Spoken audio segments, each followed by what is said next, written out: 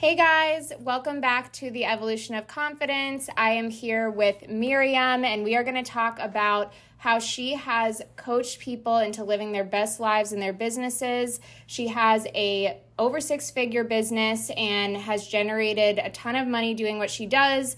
She has so many things that are super inspirational, and I just want to hear from Miriam how she can help our listeners. We are all about gaining confidence, especially in the business world, especially with our finances, learning more about financial literacy and how we can become educated on managing our finances, because it is a little bit taboo sometimes for women to talk about finances, but we are here to open the discussion and make it super accessible for everybody. So Miriam, thank you so much for joining. Well, thanks so much for having me. I'm excited to talk to you today. Of course. One second. I want to make sure that no texts come in. Okay, so can you tell us a little bit about your business, how it's gone over the last year, and what's coming for you? Sure. So I've been in business a long time, been a professional artist for about 20 years. And for the last 5 years, I've been coaching other artists to help them also build successful businesses. And I just came out with a book this year, Artpreneur. Amazing. Can you tell me a little bit about Artpreneur and what you focus on? Because obviously art is not in my wheelhouse, so I want to hear all about it. It's super interesting to me. Yeah, so Artpreneur, it's really a business book for people who don't think they understand business, but the truth is everything I talk about in Artpreneur applies to every business. So every business in the world uses the same 5 foundations that I talk about in my book, which I call the Passion to Profit framework. There are 5 areas. Okay. The areas are production. What are you producing? So are you selling sneakers? Are you creating art? Are you selling website design? Are you selling coaching packages? Or whatever that is, that's what you're producing. And we can say that's your art. Okay. So whatever it is that you're producing, that's your production. Next is pricing. How are you pricing it? Next is prospecting. Where are you going to find your customers? Where are you going to find your clients? Who are you going to sell these things to? And then there's promotion. How are you going to sell it? And finally, productivity. How do all these things work together? So as you can see, Mari, all businesses need all 5 of these foundations. And that makes a ton of sense because, my business personally rides a lot on creativity. That's why I opened my brokerage, was to have more creative control and be able to lead with that marketing to bring in the income. And it's super interesting because I feel like in school, you learn a lot that the kids who are creative are not as skilled in business, or they're not as skilled in finances. That's at least what I heard growing up. And my mom's actually an artist. She's painted my whole life. She's very good. She's in a lot of studios down here. But it was always her hobby, and she wanted to keep it that way. But I don't think she even realized how much she utilized those tools that she learned in art with her career and being able to make it sustainable by keeping that creativity, which I'm sure you see on a daily basis. Yeah. So at its heart, creativity is a survival strategy. So if you're in business and things change in the world, which it does, and it will, you need to adapt. Yes. You need to be creative. And that is actually what Darwin meant when he didn't say survival of the fittest. He said survival of those who are most able to adapt. In other words, the most able to be creative, to pivot, to think outside the box, to do something different in a situation. Creativity is not just about, can you make a painting? Can you write a song? Right. Can you think differently? Do you know how to change? Do you know how to sit there with a set of circumstances that may not be working and see a different solution? And be resourceful. That's right. Yeah, because I feel like that's a huge part of it. A lot of people train, like I paid for a course when I first started my business. It was like a $10,000 course, and they said you have to delegate everything. And I'm so used to doing every facet of my business that some people might see as not a good way, like part of your time, but it's not all about finances. A lot of it is knowing each aspect of your business. So then when you're delegating that task, you have more of an understanding of it. That's kind of my philosophy with having a lot of hats in the business. I think I'm at the point where I'm delegating a lot of them. But do you see a lot of people get paralyzed in that mindset of, I've got to do everything myself? Oh, 100%. And was victim of it myself. The problem is sometimes when you have both the left and right brain, when you can do everything, you think you should do it all. Right. And nothing can be further from the truth. So what I like to tell my clients, and this is what helped me the most when I really started to grow my business, was I took on what I call a business babysitter. Oh.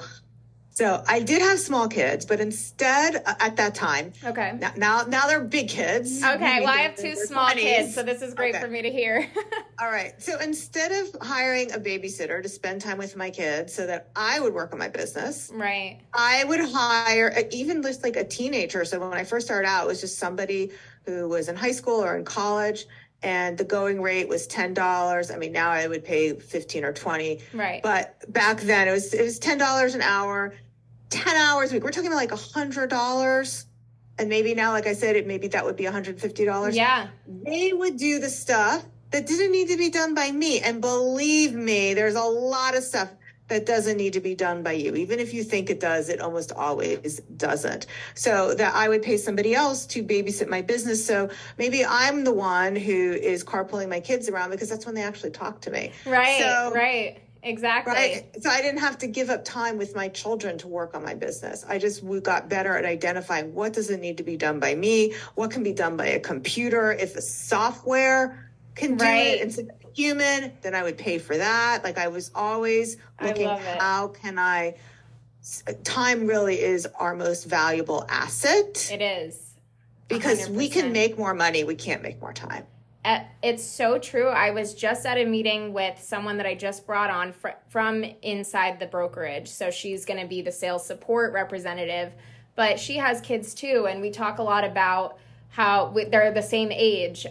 We both have a boy and a girl, and it's a lot to focus on your business when you know that, like you said, somebody else is watching your kids while you're doing that. And like, it totally changes your perspective on how your time is spent. Because I used to do anything for a client. I would drop everything. I would run to them no matter what. Didn't think about myself, didn't think about anything else. But now that I have kids, if somebody's 45 minutes late to a showing, I'm like personally offended by that now, because I'm like, that was 45 minutes I could have spent with my kids. And other people are not going to have that mindset. And I feel like it's about changing things on your own to be able to handle those situations better, so that you're not becoming resentful about your own career, because that's really like a recipe for disaster in my mind. Because positivity is so important to stay in the game. But when you have kids, it's a very real struggle that so many women go through. And we are kind of like, I feel like a lot of us suffer in silence, where we're just like, this is what it is. And like, I have to deal with it to compete.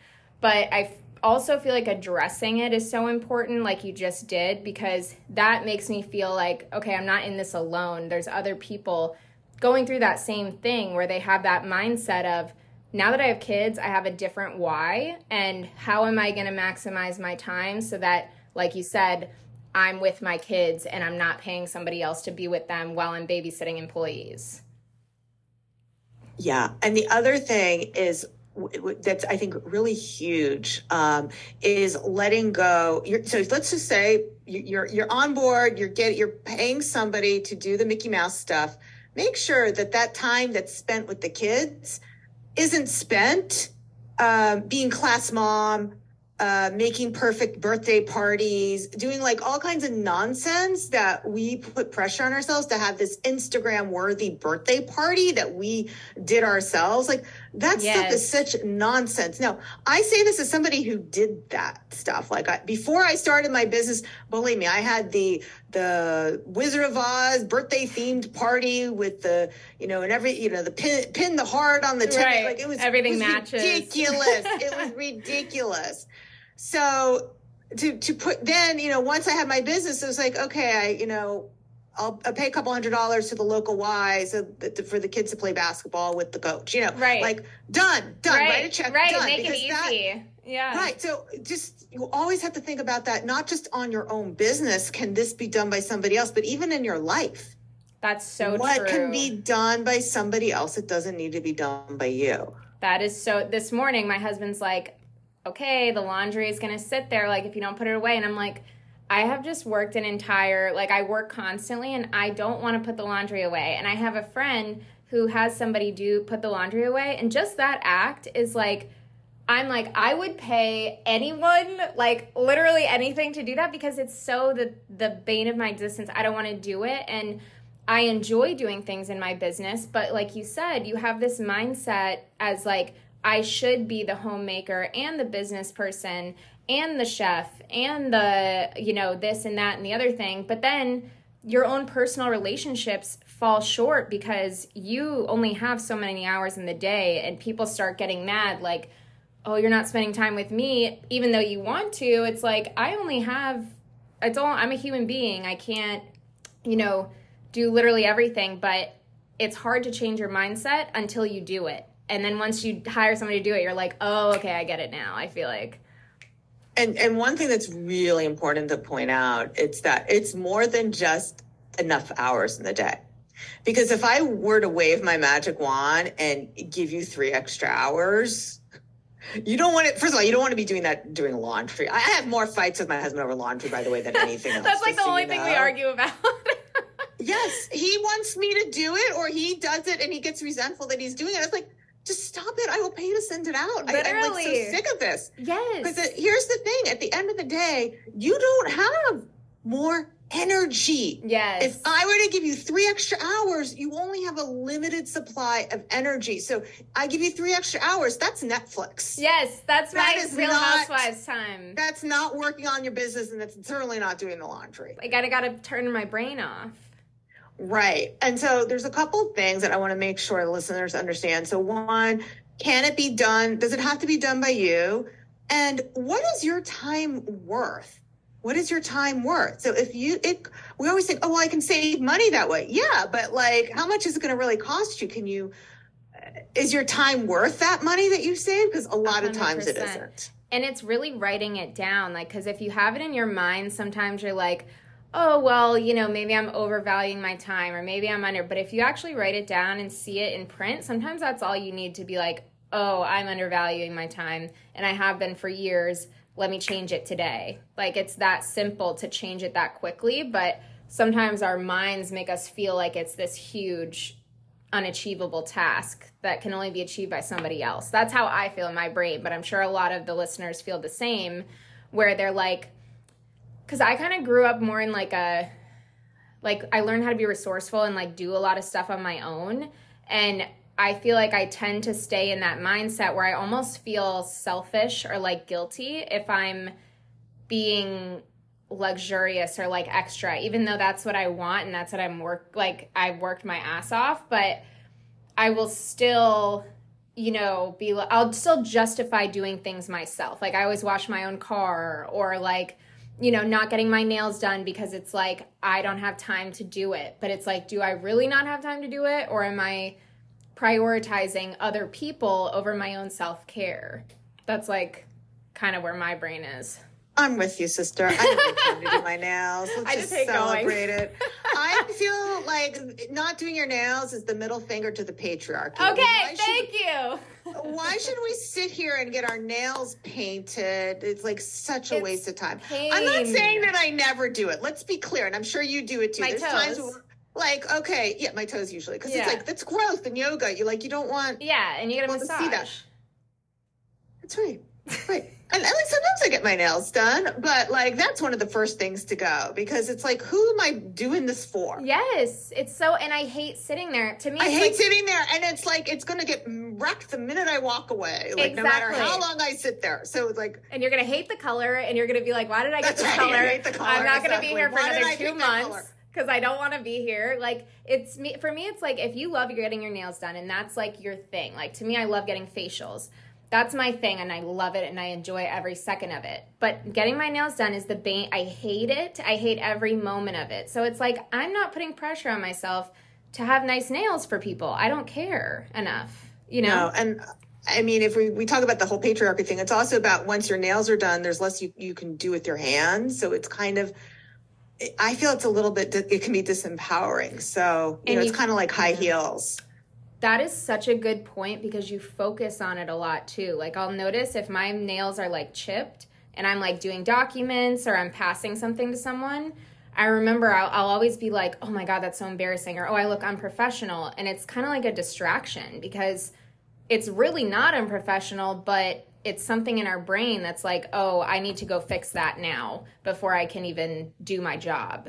Like that's fucked up, you know, when you think about it and say it that way. Like you're absolutely right because it should be your choice of this makes me feel good. I want to do it. And it's attributing to my success and my happiness, not this is a standard that I have to, because that goes with purses. That goes with what kind of car you drive. Like it can snowball and then you're broke looking great, but you have no money. Like that's really what I think a lot of females deal with on a daily basis is like there's so much marketing and now on Instagram and TikTok, it's like even if you don't go into CVS, you're still going to order shit online and it's so easy to get it.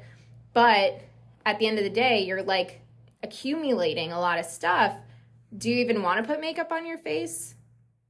Or do you feel like you have to? I'm in love with the Zoom filters, by the way. It was like, oh, I love filters. What color lipstick am I going to put? Are they seeing the video? I didn't even know there were filters. Also, I would have one on right now. Wait, no, but is anyone going to see the video if I show you? Oh, yeah. We're recording. Okay. Oh my God, please show me. This is like so fun. I wish I could just do my high school reunion on Zoom now. Seriously? Okay, so right. Okay, so I'm just going to show the ladies out there. This is like, it's not about the color. What happens when you put one of these filters in, it actually makes you look like you have those bigger lips because it's all smooth. Because you can see the color of your lips. That's I do the same thing. Okay. They have some filters I don't really like, you know, but as long as we're talking about it. For those who cannot see what I'm doing, and so this is not on YouTube, or you're just going to put, I'm going to put it everywhere. Yeah, TikTok, Instagram, YouTube, all of that. Okay, but those of you who are listening, so if you're on Zoom, next time you're Zooming with your friend or your mother or you're a coach like us, you go down to the video filters, and my favorite filters are touch up my appearance, adjust for low light. And then there are some really crazy filters. Are we supposed to be talking about my book? But this is more interesting, right? I literally was just starting to write it down. I'm like, wait, I can just listen back to it. Okay. But no, this is good. This is good. So, because I talk about filters. Because this is so important. No, it is. No, but I want to touch on that before we move on. I gotta share this. No. Like I'm so happy and proud of these sequins. Okay. But before here's no filter. Okay. But I still have touch up my parents because no one's allowed to see me without that.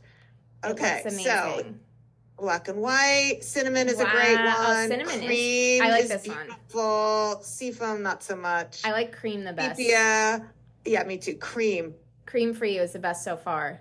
I love it. Mm-hmm. It's like my makeup was done. I'm 54 years old. I don't look like this in real life. You look amazing. No, but doesn't even matter because here's the thing, and I want to touch on that. And I'm so glad that you brought that up. It's almost like we're simpatico right now because with TikTok, people will, like, I'll see videos where people are like, oh, it's so bad for people's mental health. And I totally understand that. However, if you can be open and say, hey, I'm using a filter, or there's a thing, it's a tool. It's just like putting on makeup, and my skin has never been clearer because I use filters, because I don't feel like I have to, I gotta put on a bunch of makeup and all this chemicals and stuff onto my face before I do my job, which is essentially creating content to bring in business.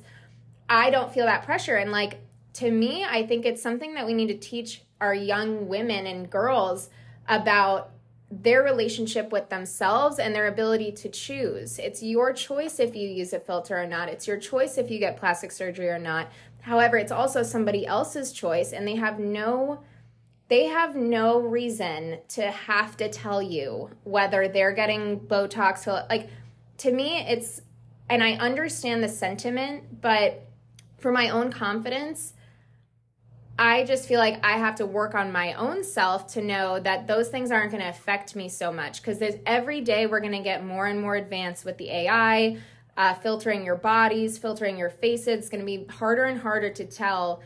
In college, and I don't want to run on, but in college I learned, that was in 2015, they said this is the first generation who will recognize people more from what they see online than in person. Like, they will recognize their face online and not somebody in person. And it's getting more and more like that. It's how do we control our own mental health enough to not let it affect you as a person? Because it's not a personal attack on somebody to use a filter. But I think some people take it that way and they think no one should use filters, but really it's a tool, and it's just like saying no one should use makeup.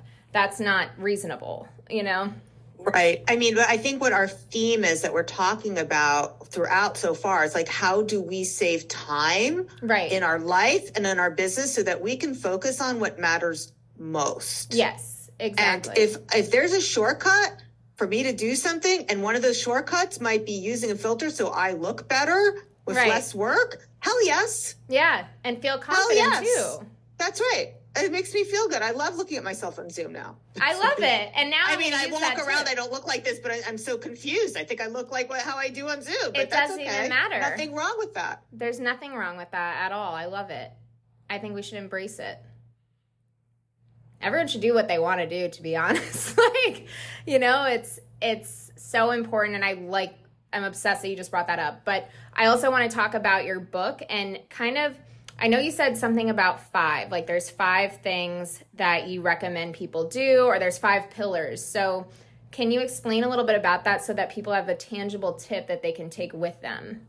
Okay. And I think this is the 3rd podcast I did today. So forgive me if I've already said this. You'll just interrupt me if I do. No problem. So there's 5 areas, and this is every business. It doesn't matter if you're selling sneakers, art,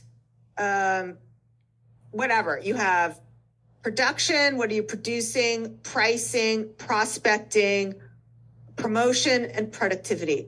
Okay. Those 5. Now, if somebody's struggling in their business, it's because there is a problem with one of those 5 areas. However, more often than not, they've misidentified the problem. And that's why they're having so much trouble fixing it, because they think their problem might be not enough traffic. I hear that the most, I think, from my community, my artists. They say, oh, just help me build a bigger Instagram following. I was like, no, the problem is you're selling greeting cards for $10 each that you make by hand. Right. Right. Yes. Or the problem is your art isn't priced high enough. Fix that. So that's why I said this is every industry. I work mostly with visual artists, but if you're selling the wrong thing, if you're not pricing it right, that's just math. Yeah. This is not complicated calculus or economics. This is just, what can you produce? What's your capacity for what you can produce a week, whether that is one-on-one coaching, designing logos, whatever, personal training, I don't know, whatever it is. What are you charging for it? Does that math add up to what you want? Because no manifestation or really good sales techniques in the world is going to fix that if you don't have those 2 things right, the production and the pricing. 100%. Once you fix that, then you can work on, okay, now how are you getting your customers? You think they're all going to find you on social media? No, they're on to the next makeup tutorial or whatever it is that we're looking at. They're on to the next thing. They're not stopping to look at you. So, do you want to talk about that hard data around social media? Is that something your audience is interested in? Yeah, absolutely. Okay. Absolutely. We're just talking about that in the meeting, so I'd love to hear it. Okay. So when I first submitted my book, I got a lot of pushback from one of the editors. She's like, she's in her 50s. She's so old fashioned. She doesn't believe in social media, blah, blah, blah. And I realized at that point that not that I needed to talk about social media more, but I didn't make my case strong enough about why email is so much more effective in all industries than social media. So when I started writing the book, the average engagement rate on Instagram was 1%, meaning 1,000 people, 1%, one person is going to engage with you. By the time I went to edit it make my case stronger, I actually had to revise it. The Instagram engagement rate had fallen, and this is last year that I revised it. I don't know what it is now, right. But it had fallen to 0.6%. Okay, so what about all these people who are going to teach us how to get more engagement? Right. And it's not going to be worth as much. All right. The influencers, their average engagement rate for an influencer is 1.12%. In other words, out of 1,000 people, 11. All right. So now let's compare that to email. The average open rate on email is around 24%. Okay. So out of 100 people, 24 people will open it and see what you're talking about. Now, let's compare. What would you need to do? I'm not quizzing you. Don't worry. I've already figured out the numbers. So how many people on Instagram do you need to get the same result as you do in email? 4,000. 4,000, because we're talking about 0.6%, right? Oh, I was thinking about the one. Okay. Yes, that makes sense. 0.6%. Wow. So you need 4,000 people on Instagram to get 24 people as 100 people in email. And that's why your effort should be on email marketing, not social media. What about text marketing? SMS? So, that is effective. I don't have the numbers on that, but there is evidence that it's effective. And I know that just from my own behavior that I've signed up for a few things because they offered me a discount, and then I'm still getting Jonathan Adler texts. Yeah. Oh, I get them all the time. I'm like, half my inbox is like now things that I've signed up for, but I've seen the data on that as well, and it's very effective, especially in comparison to email marketing or print marketing. And at my brokerage, I'm all about balling on a budget and like putting our time into the best marketing sources. An example would be I bought a bench ad for a year. It brought me one client. So that's $6,000 that I spent to get one phone call. And it wasn't even somebody who closed. It was like somebody asking a random question. And I thought, wow, my ROI on that is horrible. But when you're a person that pays attention to the data and analytics, which you clearly are, I'm the same way and I'm almost obsessive about it. But you have to be that way if you're going to run your business and be the CEO, because we've seen it with Sam Bankman-Fried. We've seen with other CEOs that have just kind of gone willy-nilly. And you're, as a creative person, which I'm sure you work with all the time, you can go off on a tangent and make these huge dreams and goals and whatever. But if you're not looking at your analytics at the same time as you're doing that marketing and that you're growing that business, you could be growing from a completely not only unethical place, but a not factual place. And it can almost heal your anxiety in your business if you just sit there and look through the analytics and get a true black and white figure of how you're doing, instead of, oh, I got 40 something whatever likes on Instagram and this realtor got 40,000. Okay, what does that mean? Because with that 40 likes, but then like you said, you're doing email marketing, you're doing in person, you're doing networking, you could be making so much more than that person with 40,000 likes, but the metric is what you're focused on, and you're focusing on the wrong metric sometimes. Yeah. So my publisher, HarperCollins, had asked me to put one of their new authors on my podcast. And they're like, but she has 500,000 TikTok followers. She'll put you on her TikTok. It's like, that's not an even trade. Right. It's not. You can follow someone on TikTok and they'll never see your stuff again. And P.S., why do you think she's struggling to sell her book right now? Because nobody knows who she is. And I'm not going to embarrass her, obviously, and say which author this is. No, but it's important. But, it's like she's struggling. It's important. She's struggling. She doesn't have an engaged audience that cares. And these metrics like TikTok numbers, having a huge following on TikTok is not meaningful. It's so funny that you're saying this, because a lot of the people that interview and they'll say, oh, you built all this from TikTok. But then I see the analytics, and a lot of it is from the door-to-door that I did, the in-person stuff that I did before I was even ever on TikTok. So I don't like to promote, oh, this is all from social media, because that's not true. And I could, of course, be making a lot of money. There are people making millions of dollars a month selling courses about Airbnb or, real estate and all this stuff when they're not actually in the market. They're not actual professionals. They're just people that got a good following because they shared information. But you have to look at that source with a fine-tooth comb. And like somebody like yourself that has a book where you can cross-reference what you've done to gain that credibility is something that everyone should keep in mind, because you're going to get in your DMs people, oh, buy my course to make this much money, be a YouTube automator, be this person, whatever.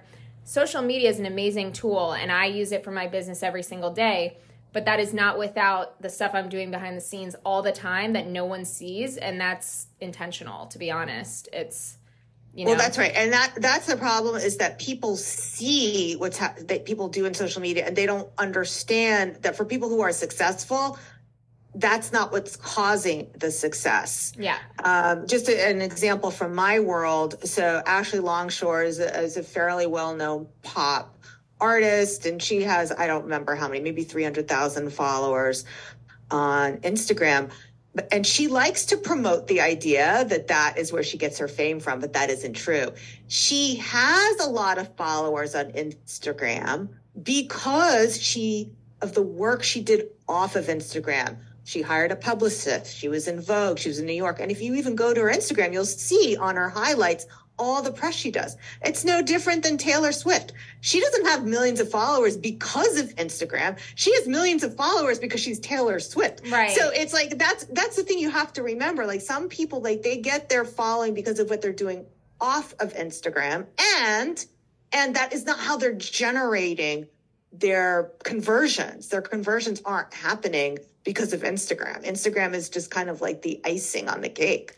And people will advise you. They will make you spend thousands and thousands of dollars to learn how to be like them and be an influencer, when you and I know that that's not how they made their money, but the general public does not know, because not everyone's ethical and not everyone's acting in the best interest of the people that consume their services. That's just a fact of life. So for our listeners, you really, again, you have to discern between, is this valuable, or am I being swayed into something that's like a pipe dream? Because like you said, and TikTok used to be super easy to gain a following. Now it's not as much that way. So same thing with real estate. So many people got their real estate license because of selling Sunset, because of TV shows, stuff like that. And even when I got my license, that's when like $1 Million Listing was really popular, and also flipping house shows were popular. It is unbelievable how much those TV shows and content influences the market, the real estate market. And I've seen it over the past 5.5 years.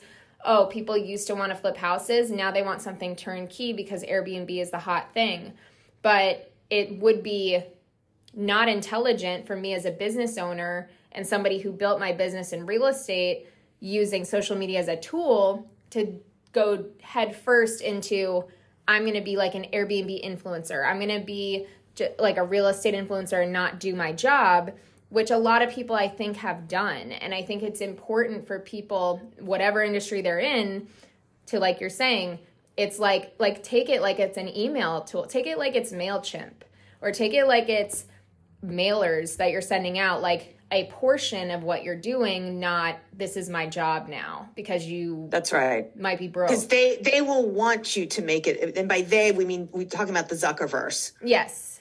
They want you to make content for them. They will even pay you to make content for them. Yes, exactly. But that is not your job. You're not on a TV show. Your job is to get paid by other people. It's true. Even TV shows. I just turned down a TV show because I said, this is not reflective of what we do day to day. This is portions of TikToks that I've made of me twerking, or girls in bikinis that work for me and stuff. And I'm like, I literally looked at the reel for 2 seconds and threw my phone, because I said, these are hardworking individuals. They're super knowledgeable. No one works here that is not working their ass off every day and doesn't know their shit. So I would be a bad boss to be like, hey guys, like, let's capitalize on a reality show that's going to make you guys look like fools. Like, I can't have that. Just morally, I cannot have that. Even though being on a reality show has been my dream forever, those things change. And I'm sure with your clients as artists, the people that you work with, that really could be anyone. An artist could be an engineer, could be a doc, like really anybody. How do you see that people kind of change their goals along the way, where they might have started wanting something, and once they achieve that, they're like, oh my God, I don't really want this. What do I do now to pivot? How do people change their goals? Well, how do you help them with that? Like what feedback do you get from those people where that for a lot of people is turmoil, where they have to make a choice or they have to say no to something that they wanted because of their kids or whatever. This is what decision making is one of the hardest things for us humans to do, because our brains have evolved for survival, not goal achievement. And I say that a lot for a lot of things, just trying to do something new. That whole piece of the way we think, the way we've evolved, makes it hard. We just want to protect ourselves. So what will happen is, we're trying to make a decision, is we will think about all the reasons why choice A is a terrible idea and will suck, and all the reasons why choice B will also be horrible. So now you're like trying to decide between two horrible things. Of course, you're not going to be able to make a decision. So what I tell people who are trying to make those kind of life decisions or things in their business, go to the other place. And there's really two exercises you can do. The first exercise, choice A, is going to be amazing. Don't think about why it's not going to work. Think about it's going to come out exactly the way you want it to. Everything's going to work out. It's going to be amazing. Choice B, you stay in your job. It'll be amazing. Everything will be wonderful. Now look at those two things. You're looking at the best possible situations for both of them. Which would you rather do? And do you like your reasons? The other thing I tell people to do is, when they're trying to make a decision, so let's say it's to go into a new business, is I say, okay, well, let's go to the worst possible situation. What's the worst possible thing that could happen if you take this risky new thing? What's the worst possible thing? Now, a lot of times they'll say, okay, it won't work out, it'll fail. Wow. And I say, so what's the worst part about that? I'll be mad at myself. I say, all right. Now, what's the best possible case scenario of doing the thing? And they tell me. I said, so do you think risking being mad at yourself, which, by the way, is completely optional, you don't have to be mad at yourself if something doesn't work out. Do you think the risk of being mad at yourself is worth the best possible outcome?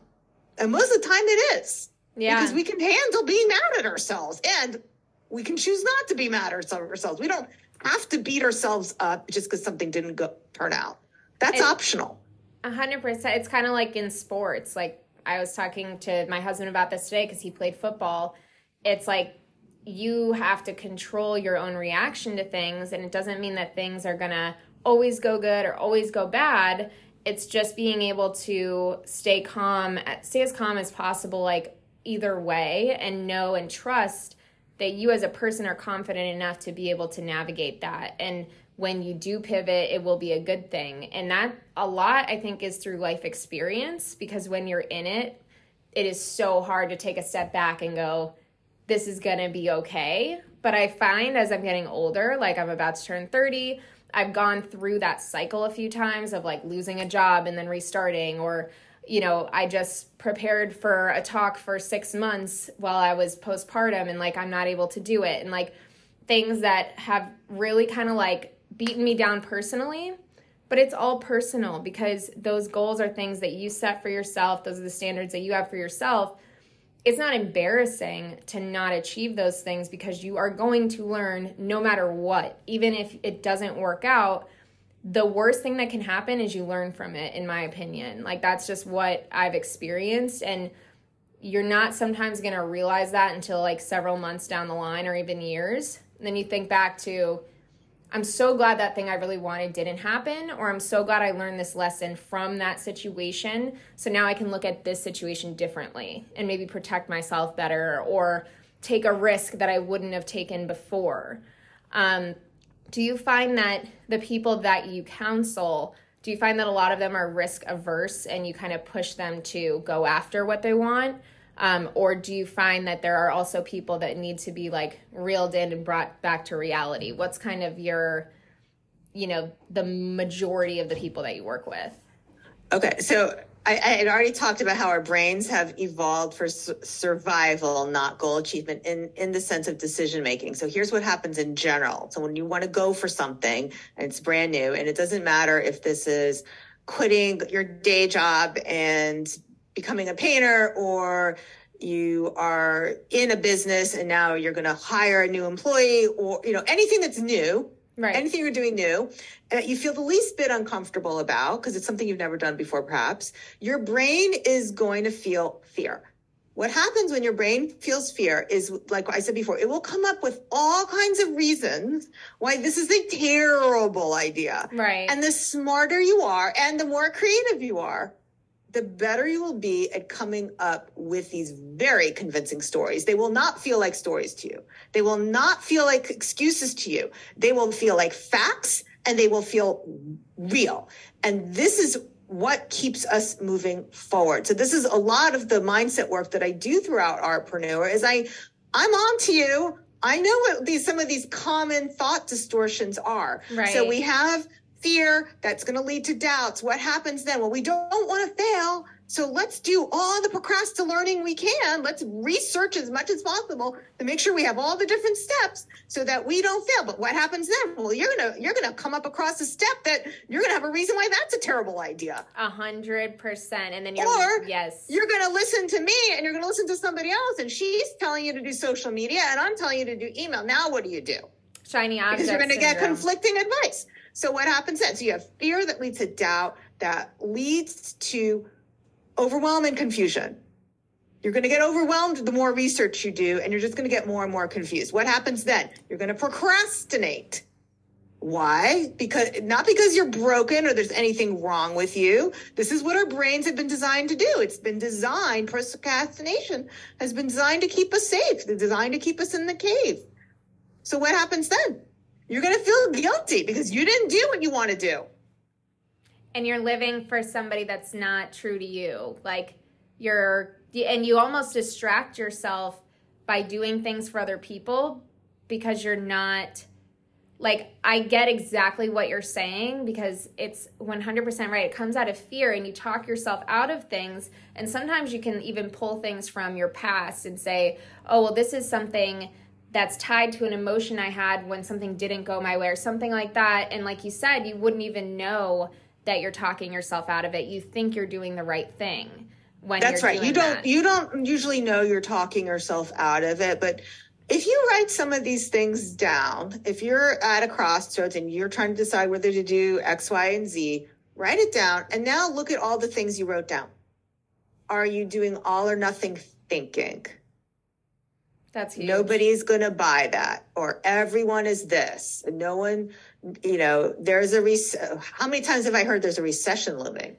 This is like the waiting for Godot recession that's never come. I mean, meanwhile, all the evidence shows that the economy is great. So it's like, I don't get it. So look at your thing. Is it all or nothing thinking? Are you mind reading? Are you thinking, oh, she won't want to buy this? That's mind reading. You don't know what she wants to do.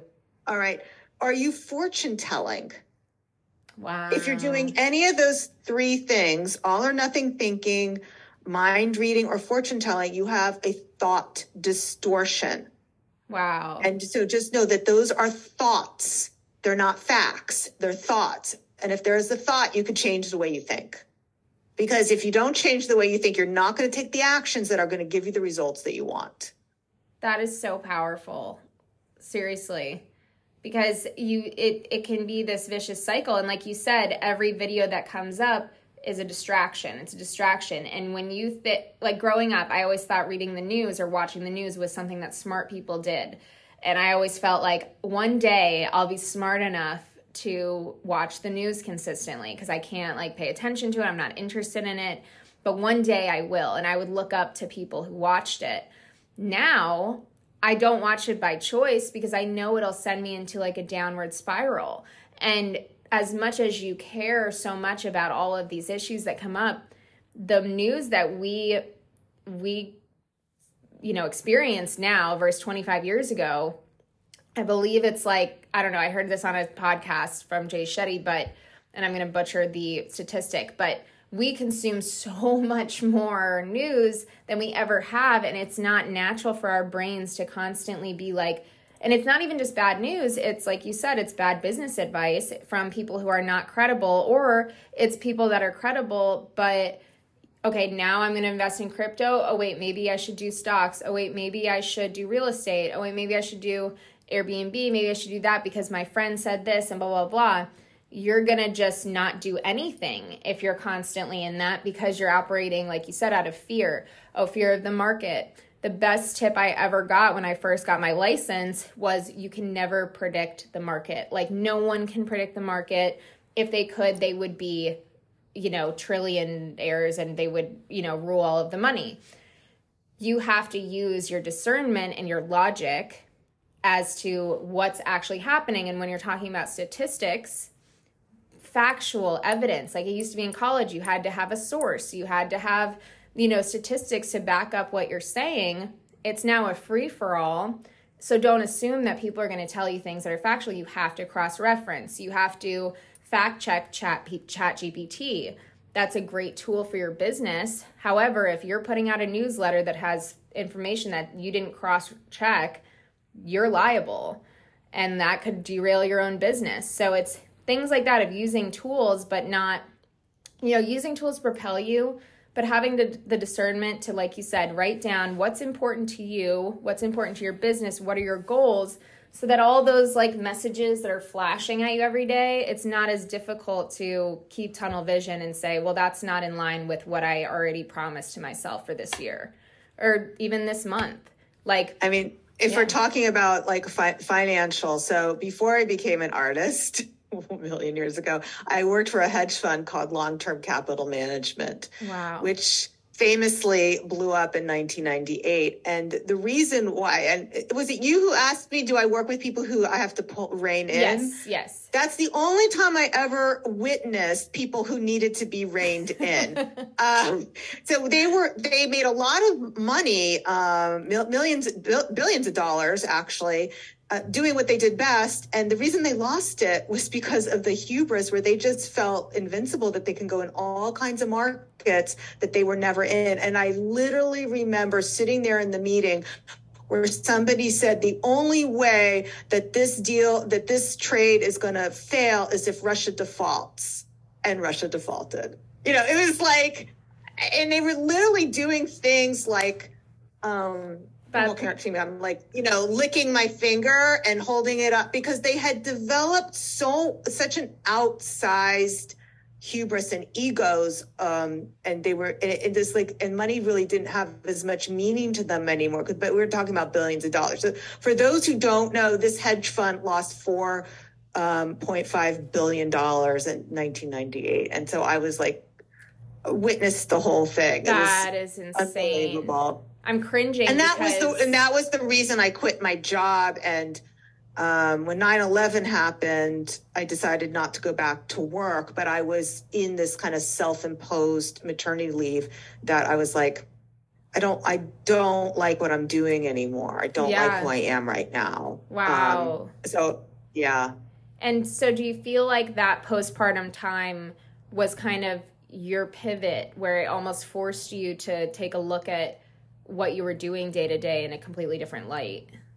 Yeah. So what really, there's a couple of things, and this is a lot of what I talk about in my book. It's chapter 2, Break Free of the Golden Handcuffs. So I detail the sexual harassment I had on Wall Street, how I left a Wall Street brokerage house. So it was Salomon Brothers. I left that to join the hedge fund. For some reason, I thought that would be better. It was not, and I had both of my kids while working for them, and the firm blew up, but they were still there because all the banks had to come in and help buy us out. Because if they let us completely fail, the whole financial market would have melted.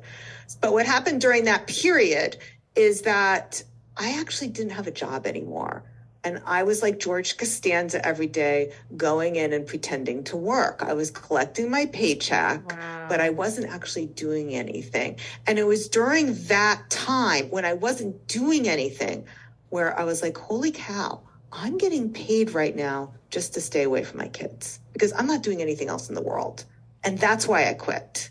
And that's like a pain that is indescribable. It was an existential pain. Like when I was still in the busy and still in the doing and I was intellectually stimulated, at least that was something. Yeah, exactly. Like, right.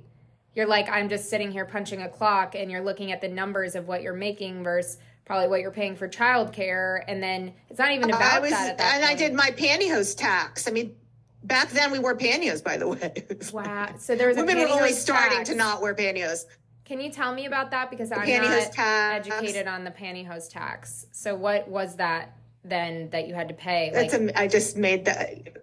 No, you don't actually have to pay a pantyhose tax. I just mean that like you had to spend money on pantyhose that were constantly running. And even back then, so this is like over 20 years ago, they're like $10 each. It was like, it added up. Yeah. The women got smart. They stopped wearing pantyhose. It was like, this is easy. I'll just stop wearing them. Wow. But it's like, that's so interesting. But there was a certain amount of overhead of working that, besides the childcare.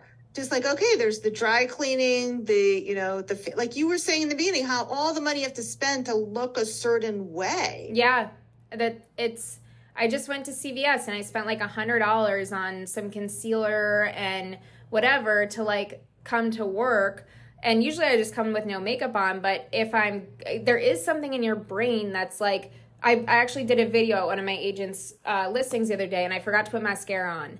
And I'm like, oh, that was like a listing shoot day. Like, I feel like I wasn't prepared for that because I didn't have mascara on. So then I like put a filter on the video and I'm like, what in my brain is equating me wearing makeup to like being more professional and where I'm going to be seen as more professional. I was at UPS the other day and this woman was wearing eyeglasses and I had read that if you wear eyeglasses, like people will take you more seriously in a meeting. And I have really good vision, but I was like, I've been looking online for fake eyeglasses. It's the same thing with like wearing a fake ring. Like it's all of these things that we're using as tools. And sometimes you have to discern, is this positively affecting me? And am I kind of creating a shield? Or is this a warped way of viewing it? And maybe I should think differently or challenge that thinking. To me, I think it's whatever you feel most confident as. Like if I'm showing up to a meeting and I don't feel confident because I didn't put a little concealer on at least, or I didn't like brush my hair, I don't feel as productive in the meeting. I don't feel as happy after the meeting. I don't feel like I did as good of a job. Same thing with showings. I remember I would wear clothes that it's not even about it being nice or expensive. I was wearing clothes that like my mom recommended that I wear, or like was like, that's what's appropriate because it's like covering everything and like, up to here. But I felt like I didn't feel confident at all. And it was affecting the way that I would do work. And I would see, oh, on Monday I wore an outfit I loved, but on Wednesday I wore an outfit that I hated. I operated differently on that day. But that's something that I think, that's my opinion, that you have to identify within yourself of what you value and what you don't personally, not what's the trend and what do I have to be to be successful. But here's something that I want to point out to you. See, all of that is happening in your mind. Right. Because whether you love an outfit or hate an outfit, that's all happening in your mind. Right. So whether you're more confident or less confident based on the fact you love or hate an outfit, it's all going back to your thought. So you can also choose to think it doesn't matter what the hell I wear. Like I'm a there badass. And I'm a badass no matter what I wear. Right. And you can own that thought. That's it. Yeah. So that's why mindset is so important. Some of the other pushback I got on the book Artpreneur is, Miriam, you don't talk about talent. I was like, that's because mindset matters way more than talent. As we all know, in every industry, whether it's music, art, business, influencer, whatever, There's like very talented people who aren't succeeding. And there's people we look at them like, I don't get it. What's so good about her? I don't get it. Right. No, you're and right. So they have a strong mindset. They are very good with what they're thinking. They know how to manage their mind. That is so on point. And it can be different areas of your life, because in business, that's how I feel. I feel very like powerful, where I'm confident in my abilities. But even as like a content creator, when you're looking at those metrics, if like some videos don't perform well, that part of my confidence can get affected. Or maybe I don't feel like I'm at the weight that I want to be, I'm too thin or something. Like there's like different aspects. And I think identifying like, okay, maybe I'm super confident in business, but am I putting all my eggs in that basket and not just being like true to myself of, like you're saying, because once you're confident in yourself as a person and what you bring to the table, you are like on X Games mode, for lack of a better term. Like you are like so propelled, because other people will start to believe it if you believe it. That's right. But here's the thing. Most of us put too much emphasis on the results that we have for the confidence. We're relying on that external circumstance, when really you can choose to believe whatever you want. So if you choose to believe, we'll just use money as an example. Okay. So if you're relying on your sales to give you confidence, you can choose to believe you're going to make $1 million in sales this year. It hasn't happened yet. Right. But if you fully believe it, you will have the same confidence as if it happened. Oh, yeah. So that's why it's like about your mindset. And then what will happen if you fully believe it and you're confident, you will actually make more sales. Imagine that. So it's not even in a woo law of attraction sort of way. It's because when you change the way you think, you will show up differently. That's crazy. And do you see it happen at a very rapid rate with some people, where you're like, oh my God, yes, a week ago they were one person and now they're a different person, kind of? I don't know about a week, yeah. but here's the secret. If you look up the definition of confidence, and this is what I talk about in Artpreneur. If you look up the definition of confidence, it is trust. It is trust. How do you develop trust? Self-confidence is trust in yourself. How do you develop that? By doing what you say you're going to do. Yes. So this is what we talked about before. If you have fear, that leads to doubt, that leads to overwhelm and confusion, that leads to procrastination, that causes you not to do something. Every time you don't do what you say you're going to do, you erode your self-confidence. Every time you do it scared, you do what you're going to say you're going to do, even though you have all these reasons why it's a terrible idea, but you do it anyway, you will increase your self-confidence. And it's that easy. And I've seen it over and over again with my clients. And how about the people that feel confident with trust in themselves because they've done that work and they've shown up for themselves, but they don't have trust in other people, and that might hurt their progression as well? I love that question, because that's 100% true. So I talk about the belief triad. And there is belief in yourself, belief in your art or your product, and belief in the buyer. So here's the thing. This is where a lot of people self-sabotage because they don't recognize this. This is such a key point. I'm so glad you brought it up.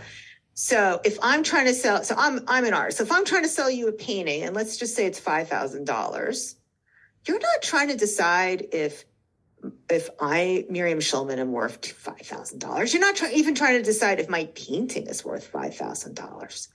You're trying to decide if you are worth investing $5,000.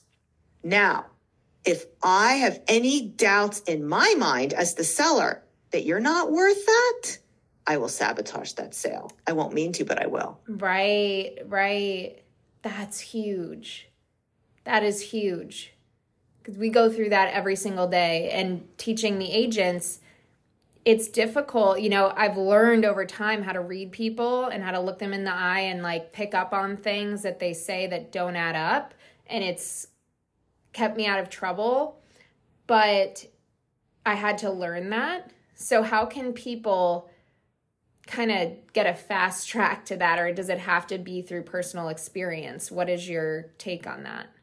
Well, the story that I love to tell is in Pretty Woman, when Richard Gere hands Julia Roberts his gold card. And for those who haven't seen the movie, she says she's a hooker and Richard Gere wants her to buy some better clothes. Yeah. So she takes the gold card. She's still dressed like a hooker. She goes to Rodeo Drive and the mean salespeople won't wait on her. We all think we're not those mean salespeople. Right. But how many times have we thought to ourselves, I don't think she can afford that.